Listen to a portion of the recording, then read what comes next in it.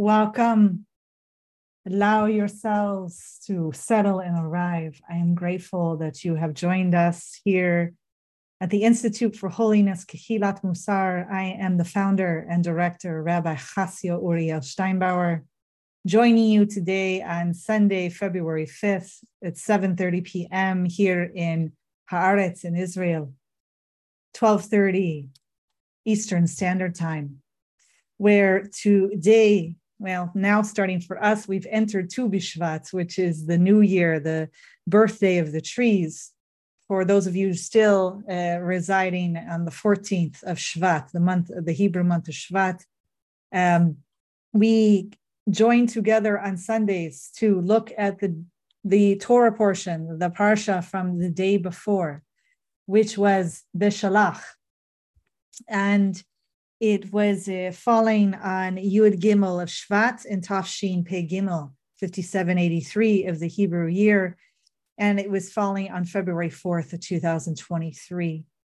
And we are going to, of course, look at this Torah portion from the lenses of Mussar Mindfulness, this great gift of taking the insight from two master ancient traditions of Judaism and the Dharma and Theravada Buddhism, to see how we can get the most out of this ancient and holy sacred text and what our ancestors wanted to learn from us, to learn from it and to get from it, to be able to use it as what we call applied mindfulness, applied practice, taking this holy text and having it be really this project of meaning making in our lives. So as before we begin always the same each week, which is a great gift to us. We always begin our practice with our kavanot, our intentions for today's practice. So before you should see here on the screen, if you have vision and are watching on video, 3 kavanot, which I will summarize for those of you listening on podcast in the audio. We say that we are doing this act of awakening together of Torah, Mussar Mindfulness. Particularly, this is now our 17th sitting, 16th or 17th. I think it's 12, 13, 14, 15, 16, 16th sitting together of the new year, the new Hebrew year. That we see this as our act of radical self-care, an act of caring for others, and an act to strengthen our relationship with the divine. It's like a 3-layered cake, one that's healthy and beautiful and life-affirming for you. So we say, this is something I'm doing to strengthen my own soul. This is something I'm doing to strengthen my relationship to others. This is something I'm doing to strengthen my relationship to the divine, to the creator, in order to be of benefit to others in the future, so that I can be a better conduit of God's good to others when they need me. What a gift. If we could all put ourselves, may we merit this intention, these kavanot, the way of living, and be able to fulfill even a small amount of this each day. What a world it would be, right? To quote that beautiful song. So I'm delighted to be here with you. As we normally do, I will give you a summary of this parsha, this Torah portion, and then we will essentially move, after discussing a very small section of the portion, we will move into a guided mindfulness meditation practice around this to really begin to integrate one that we can bring home with us on a daily basis in our daily practice. So you'll probably see me have my raised hand here in the corner, because I speak with my hands, and as we all know on Zoom, that causes someone to have a raised hand. So just bear with me as I always try to remove that raised hand. It's okay if it's there. I just have to figure out how to move it over time. So we are in Beshalach. As you know, this is even the people who really look at, like, how is this parsha functioning? It's really just a continuation of the story that came before in Parshat Bo, the one from 2 weeks ago. really a week ago, but a week since Saturday, right? So it continues with the story of Bnei Israel and God leading Bnei Israel, the children of Israel, the Israelites, out of Mitzrayim, out of Egypt. And Paro, the leader of the Egyptians at that time, basically and his army chased the children of Israel. They trapped them by Yam Suf, and which is also known as the Sea of Reeds, or Reed Sea. And Moshe, the leader of the Jewish people, the children of Israel, the Israelites, raises his staff, and God miraculously splits the sea for them to be able to cross over in safety. And Bnei Israel the children of Israel crossed the dry land, and with water raised as walls on each side. And then Paro and his army chase after them, and they enter into the dry space between the two walls, and God causes the waters to return to normal, thereby killing the Egyptians, drowning them. Moshe, Miriam, and Bnei Israel, the children of Israel, the Israelites, sing songs thanking God afterwards. And the children of Israel, the Israelites, then arrive at what's called Marah, where the water is too bitter to drink, which is very common based on where they're located at this time. And God shows Moshe a branch to throw into the water to sweeten it. And later, Moshe is commanded to provide the Israelites with more water by hitting a rock. The children of Israel complain that they do not have enough food, which is true. God rains down man, which essentially is kind of a miraculous food from the sky. And on Friday, they are to collect a double portion, since there's no man will fall on the Sabbath, on Shabbat, on that Saturday. Then the final part of this parsha of what happens is Amalek, a people, a nation, attacks the children of Israel, attacks the Israelites, and Moshe stands over the battle with his special staff, and Aharon and Hur help hold his hands up all day long. We imagine it to be a little bit like this, but I suppose it could be like this or like this. However, they hold his hands up all day long, and Yehoshua, who is becomes kind of like the helper and servant to Moshe, leads the Israelite army, and they are victorious every time that Moshe's hands are held up. Or when they go down, Amalek begins to win. So lots of miraculous things happening in this parsha, lots of interaction between a people and its God in new relationship together. Lots going on here. And what I want to focus on, which I think we're supposed to really get from this, is, and it's really fine-tuning, watching how our ancestors behave and react, and really questioning, is this truth? Is this their narrative? What is the thoughts that are happening? What is the storytelling that they might be telling themselves that we can actually see or tweak out of the Torah? What may be going on that leads to certain ways of seeing this? So I want to begin to bring some text first, and then we can discuss this more, okay? So something interesting happens in this parsha where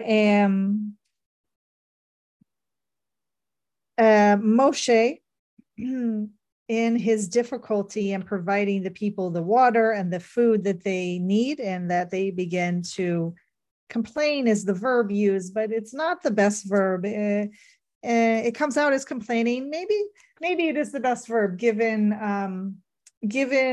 who our ancestors were and what they were coming out of. So I've said this before last year, and I'll remind us again. This is a people that have been enslaved by a nation state, by an institution, the institution of slavery. This is an act of trauma, intergenerational trauma, communal trauma. This is a people who has been freed, and it doesn't mean that they're free here or here. That takes generations.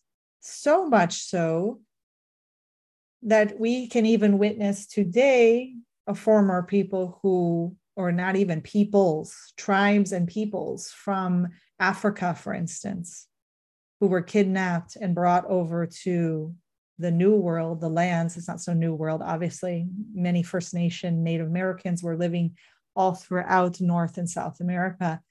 And they were kidnapped and brought to those lands. And hundreds of years later, we're still witnessing the trauma and the resilience of people trying to live with that knowledge, integrate it, to know how to live with insight, with liberation.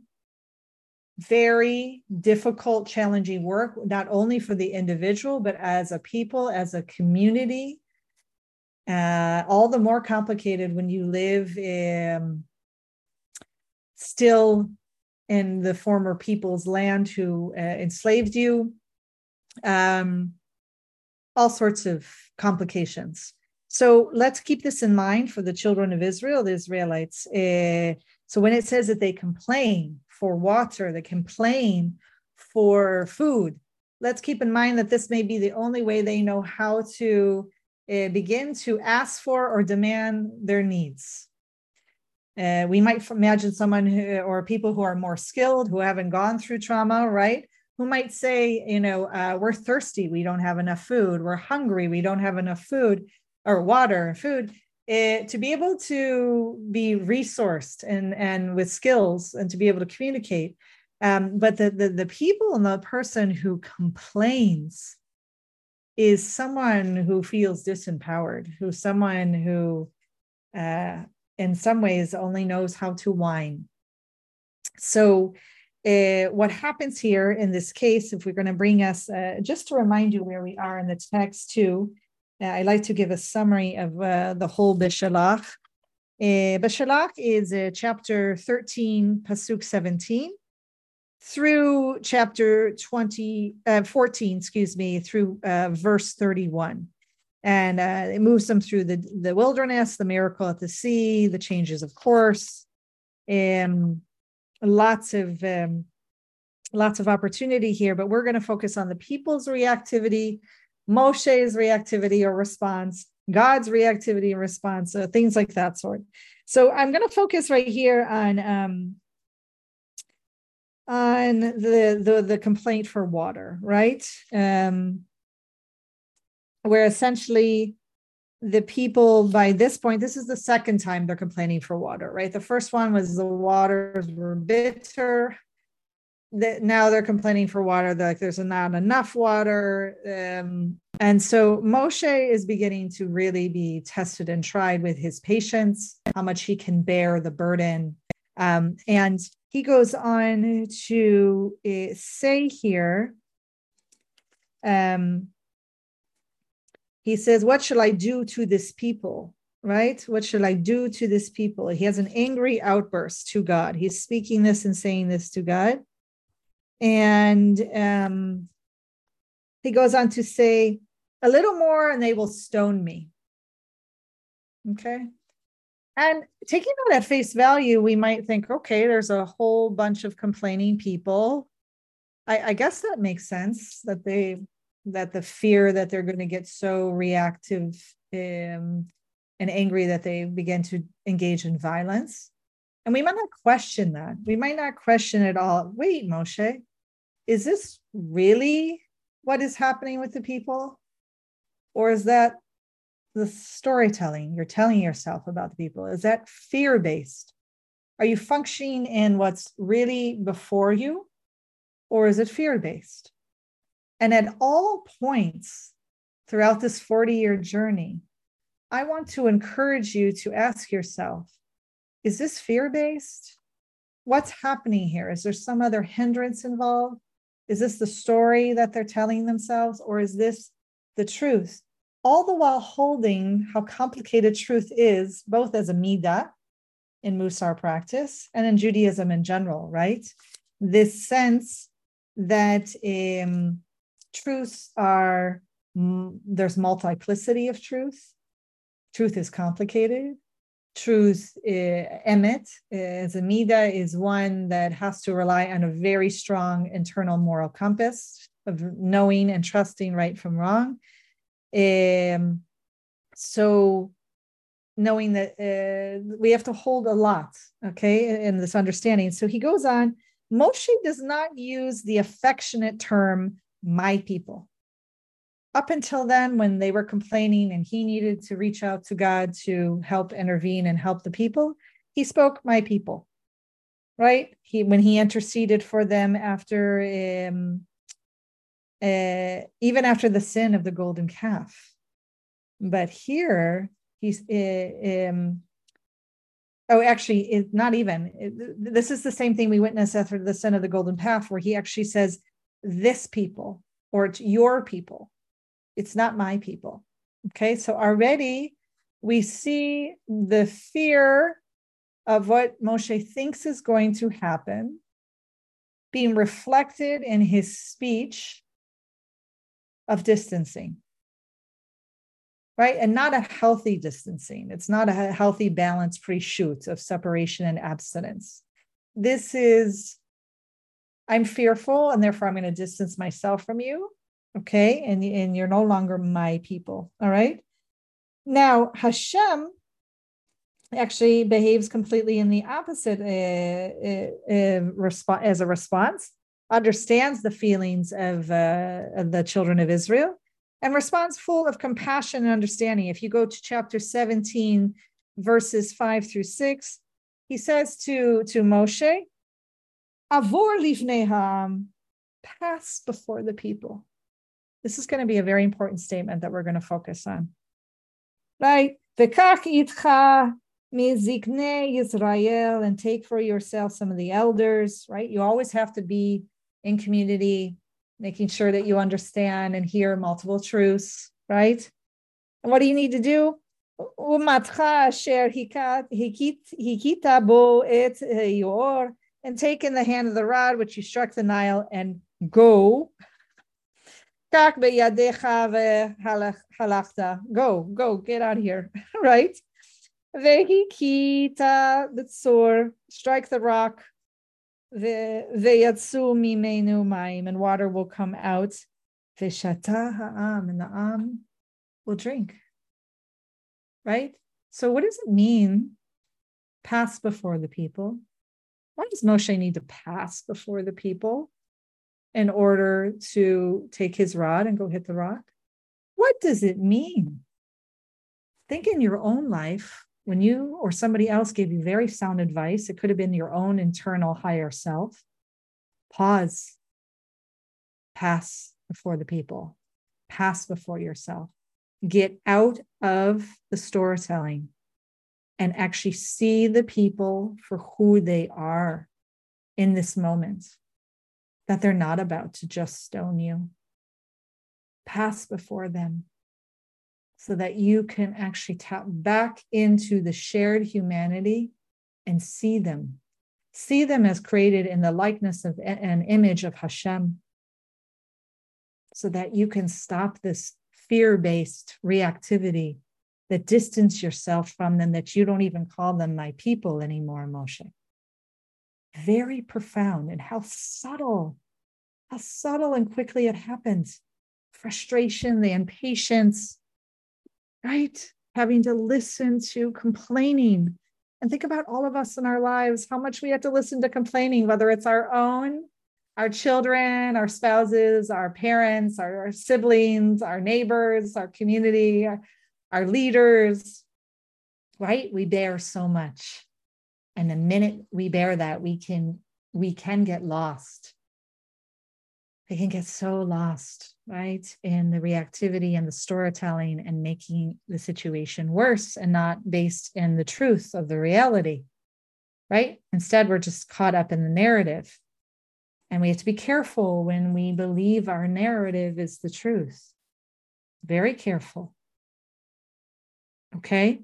So this is a very important moment in this Torah portion that really is guiding us to remember to pass on before the people.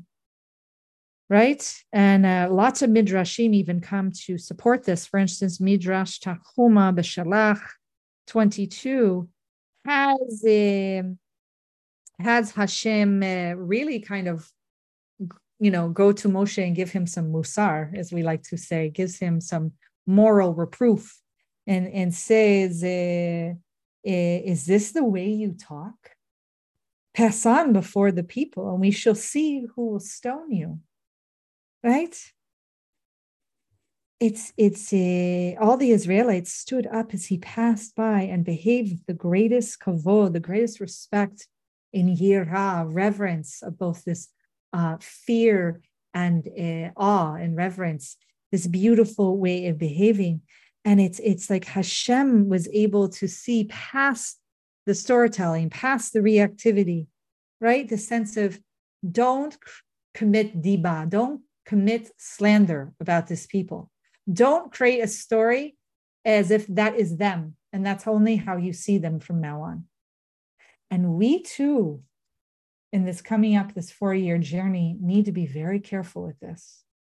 I can't tell you how many students and fellow practitioners go through this journey with so much reactivity, either against the children of Israel, against Moshe, against God. Let's enter a different path this time, one of moderation, the Shavil HaZahav, this golden path, this golden way, this middle path, middle way, in honor of the Dharma, of how the Buddha terms it. This is beautiful. This is the potential of the path and the practice together, that we can see the reactivity and get the wisdom behind it. Take the kernel, produce something beautiful from it. Take the mud and see the lotus. All right. So that's what we're going to do. I could easily bring you other examples, quick ones, I think that would fortitude this idea. And I'll close with one. We have to be very careful. Like, for instance, I'm going to bring up an example here in this parsha, B'Shalach, where we have Miriam, right? Beloved sister to Moshe Rabbeinu, took care of him when he was a baby in the Teva and the Nile River to make sure he survives, right? So she, after the sea closes, God causes the death of the Egyptians, she raises her timbrel and helps to complete this beautiful song of Shirat Hayam, very famous song sung daily among the Jewish people in prayer. She completes the song of praise to Hashem and about Hashem at the sea, right after experiencing this amazing rescue. And let's complicate this for a minute, right? So she's having her height, her elevation, her moments of ecstasy in some sense, and then she will come down too as like a huge crash. And actually gossip about her brother and say negative things about him and not believe in him. She will go to reactivity in her storytelling, which will lead to speech first of how we're going to act and behave. And just to keep this in mind, that here the people who we deem at this moment so holy, so full of emunah and faith and bitachon, trust in God, that they actually built tupim, drums and timbrels in Mitzrayim, because they so believed that God was going to save them and take them out, that they knew that they were going to be saved and get out, and they'd be able to sing and praise later. Someone like that, Miriam, will too also fall to the lack of the wise discernment, the reactivity, right? The dukkha, the first arrow of the stimuli. And she will go through her own storytelling and then speak poorly about her brother who she protected and loved. And that's not to judge her. That's to learn with her. That's to be on the path with her. Because we do this all the time and will. We do this all the time, whether it's with our siblings or our parents or our spouse or our children, right? Something happens. We begin telling ourselves a story about it. We live in that narrative as if it's truth. And then we act out based on that. Well, this is the practice of Mussar mindfulness. We have a choice right here, right now. Begin again. It's like in our meditation practice. When the thoughts take us away and we bring ourselves back to the present moment, we begin again. The same thing when we fall off the derech or we behave in ways that are not in alignment with our higher self. We do teshuvah, we turn, we return, we begin again. And so I invite you on this path of Mussar mindfulness. Practice with us, join our community, come and be on this path towards holiness. We will now move into our guided mindfulness meditation practice. I'm going to close with a few more words, and then we will move into our practice.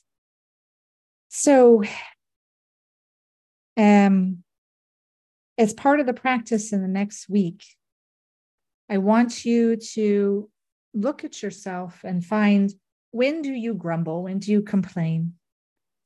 And when you find yourself doing it or about to, maybe even tap into the sensations in the body when it's about to arise, right? What does it feel like when you're about to complain? Do you even do this when you've witnessed something especially wonderful? Like, think about all the people witness that great miracle, the splitting in the sea, and then they're complaining about bitter water not too much later, which I probably would have too. Who wants to drink bitter water, right? So when do we find ourselves complaining when we just witnessed something especially wonderful? And how can we appreciate the wonders and respond to the daily trials with wisdom instead of reactivity? That is the practice. That is the path.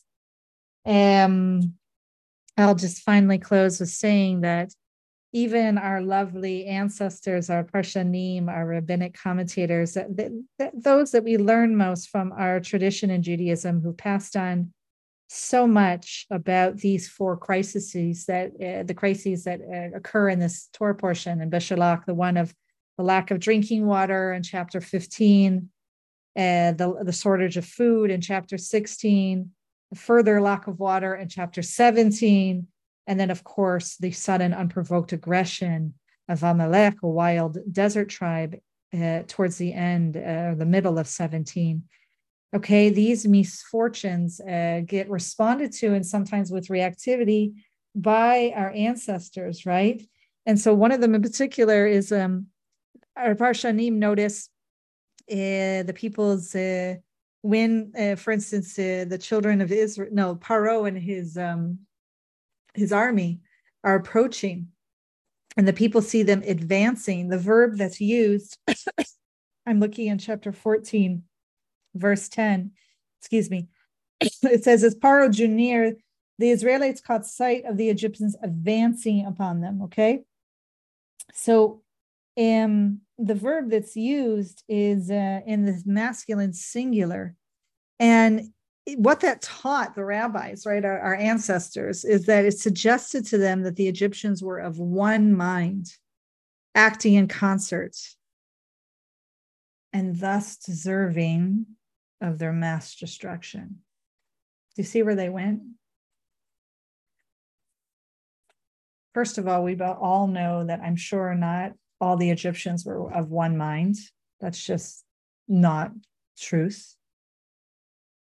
Of course, they want to find, we all want to find a reason to justify either why God kills someone or what happens when it happens.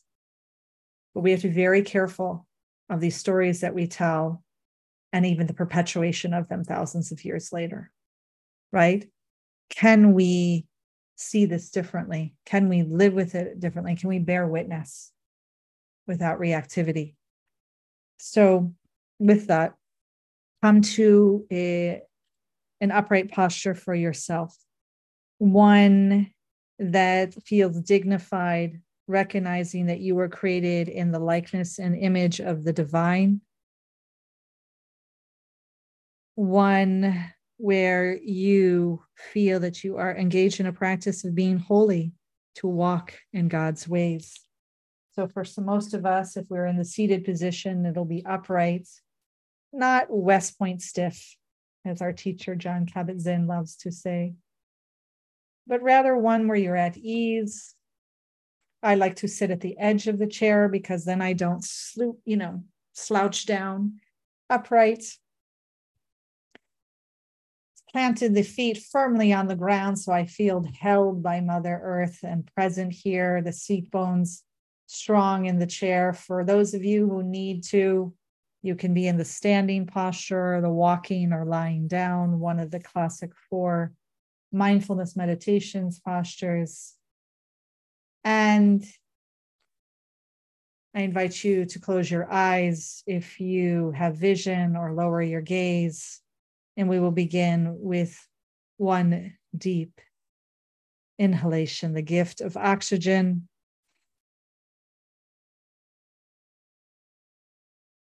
Exhalation, inviting ease, inviting presence and awareness. Inhalation, inviting acceptance, inviting being fully here. Even telling yourself, I welcome myself to be here fully in the present moment.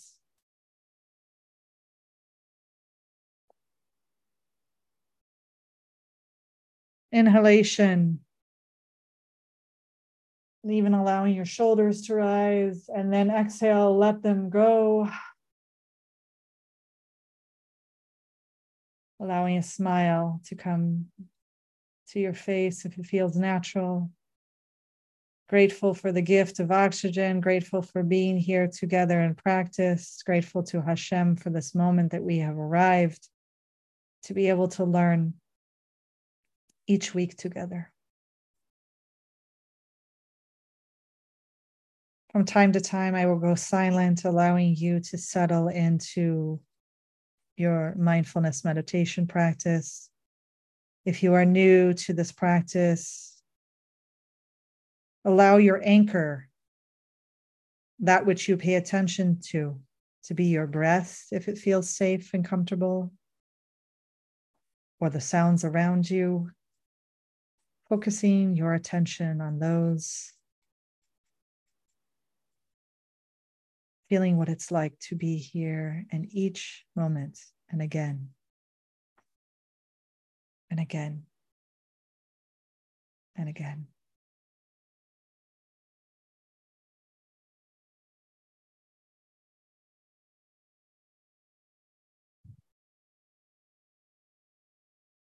Awakening to the good, awakening to the present moment, awakening to the gifts that are before us.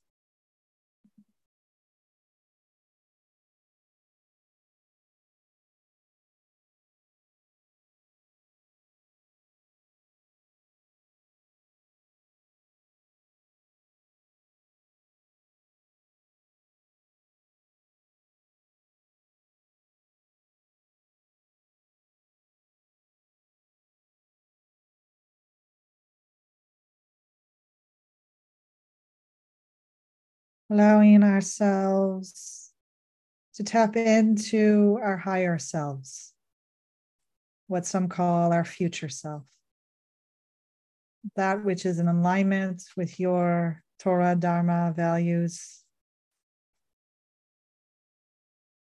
And kindly ask yourself, how could that scene have been different? What would Moshe's higher self have done? What could he have done differently?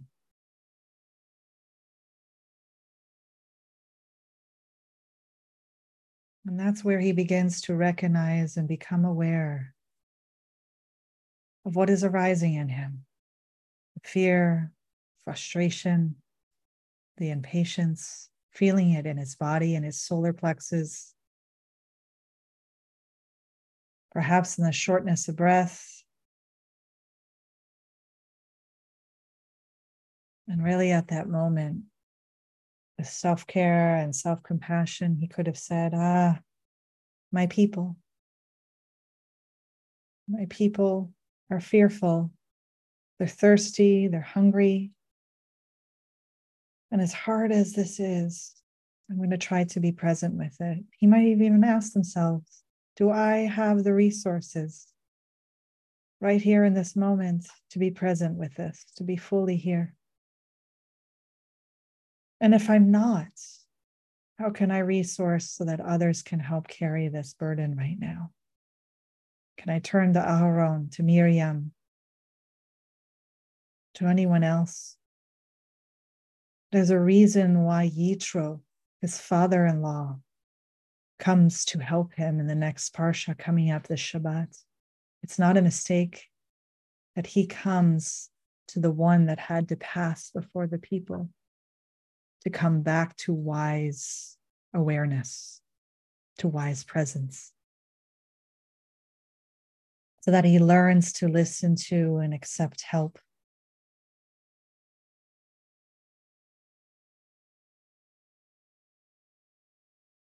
I think into your own life right now with great gratitude and joy. One instance in your own life where you were caught up in reactivity, whether it be fear or any of the other hindrances, greed, delusion, sloth, torpor. Where did you feel that in the body?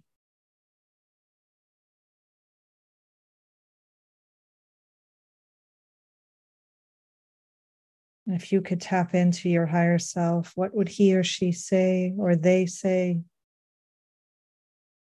to you about that moment? How could you have behaved differently? How could you have thought differently and then spoken differently, behaved differently?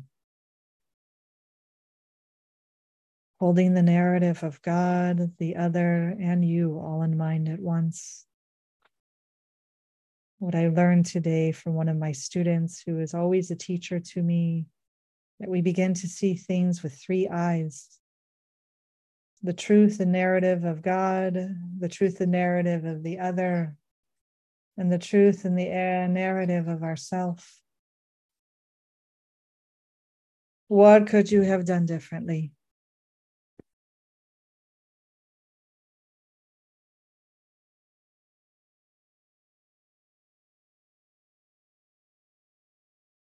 Think of one Hizdamnut, one opportunity this week in your practice where you could attempt to apply one small successful Kabbalah, one small practice where you could tap into that higher self, that wise discernment, to pull yourself out of the reactivity, to create that space between the match and the fuse.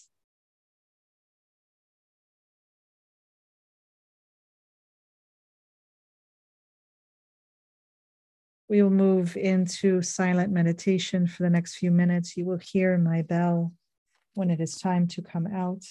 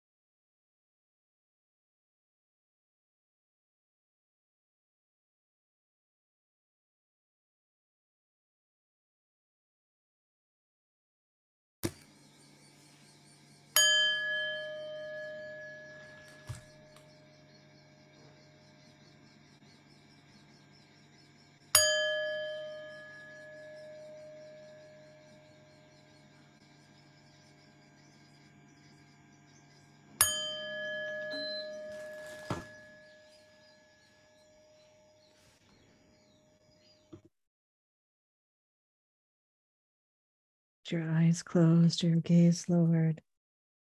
Gently and slowly return to light stimulation, back into this shared sacred Zoom space or live streaming on YouTube, on Facebook or LinkedIn, wherever you may be joining us. Thank you for your practice. Please consider offering tzedakah, donations, dana, to the Institute for Holiness in honor and in support of these public offerings on Sunday. We accept sponsorships in memory of a beloved one who's passed or in honor of someone who is living that you want to celebrate. Please subscribe to our list so that you may keep in touch of what we are offering and how you can be a part of the community. I wish you well in your practice. Please read and study the next parsha that is coming up, Yitro, during this week, and possibly listening to it read or reading it fully yourself and studying what others might have to say about it on Shabbat, on the Sabbath, to come on Sunday with as much as you can of yourself and the knowledge from the Torah portion. I'm Rabbi Chassia Uriel Steinbauer, founder and director of the Institute for Holiness, Kehilat Mussar. Thank you again for today. God bless.